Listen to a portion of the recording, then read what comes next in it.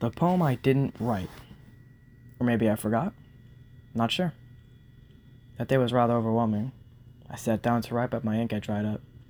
Only the crumbs ran from the nub, eager to be released. I was eager, too. Maybe I could have, though. Perhaps there wasn't enough ink. Or perhaps there wasn't enough me. Wasn't I enough? Was I enough? There was certainly enough paper. I live right down the store. There's enough potential. I don't like to waste paper, but I think I did. I'm hoping for an Evangelion. Maybe this poem shall be mine.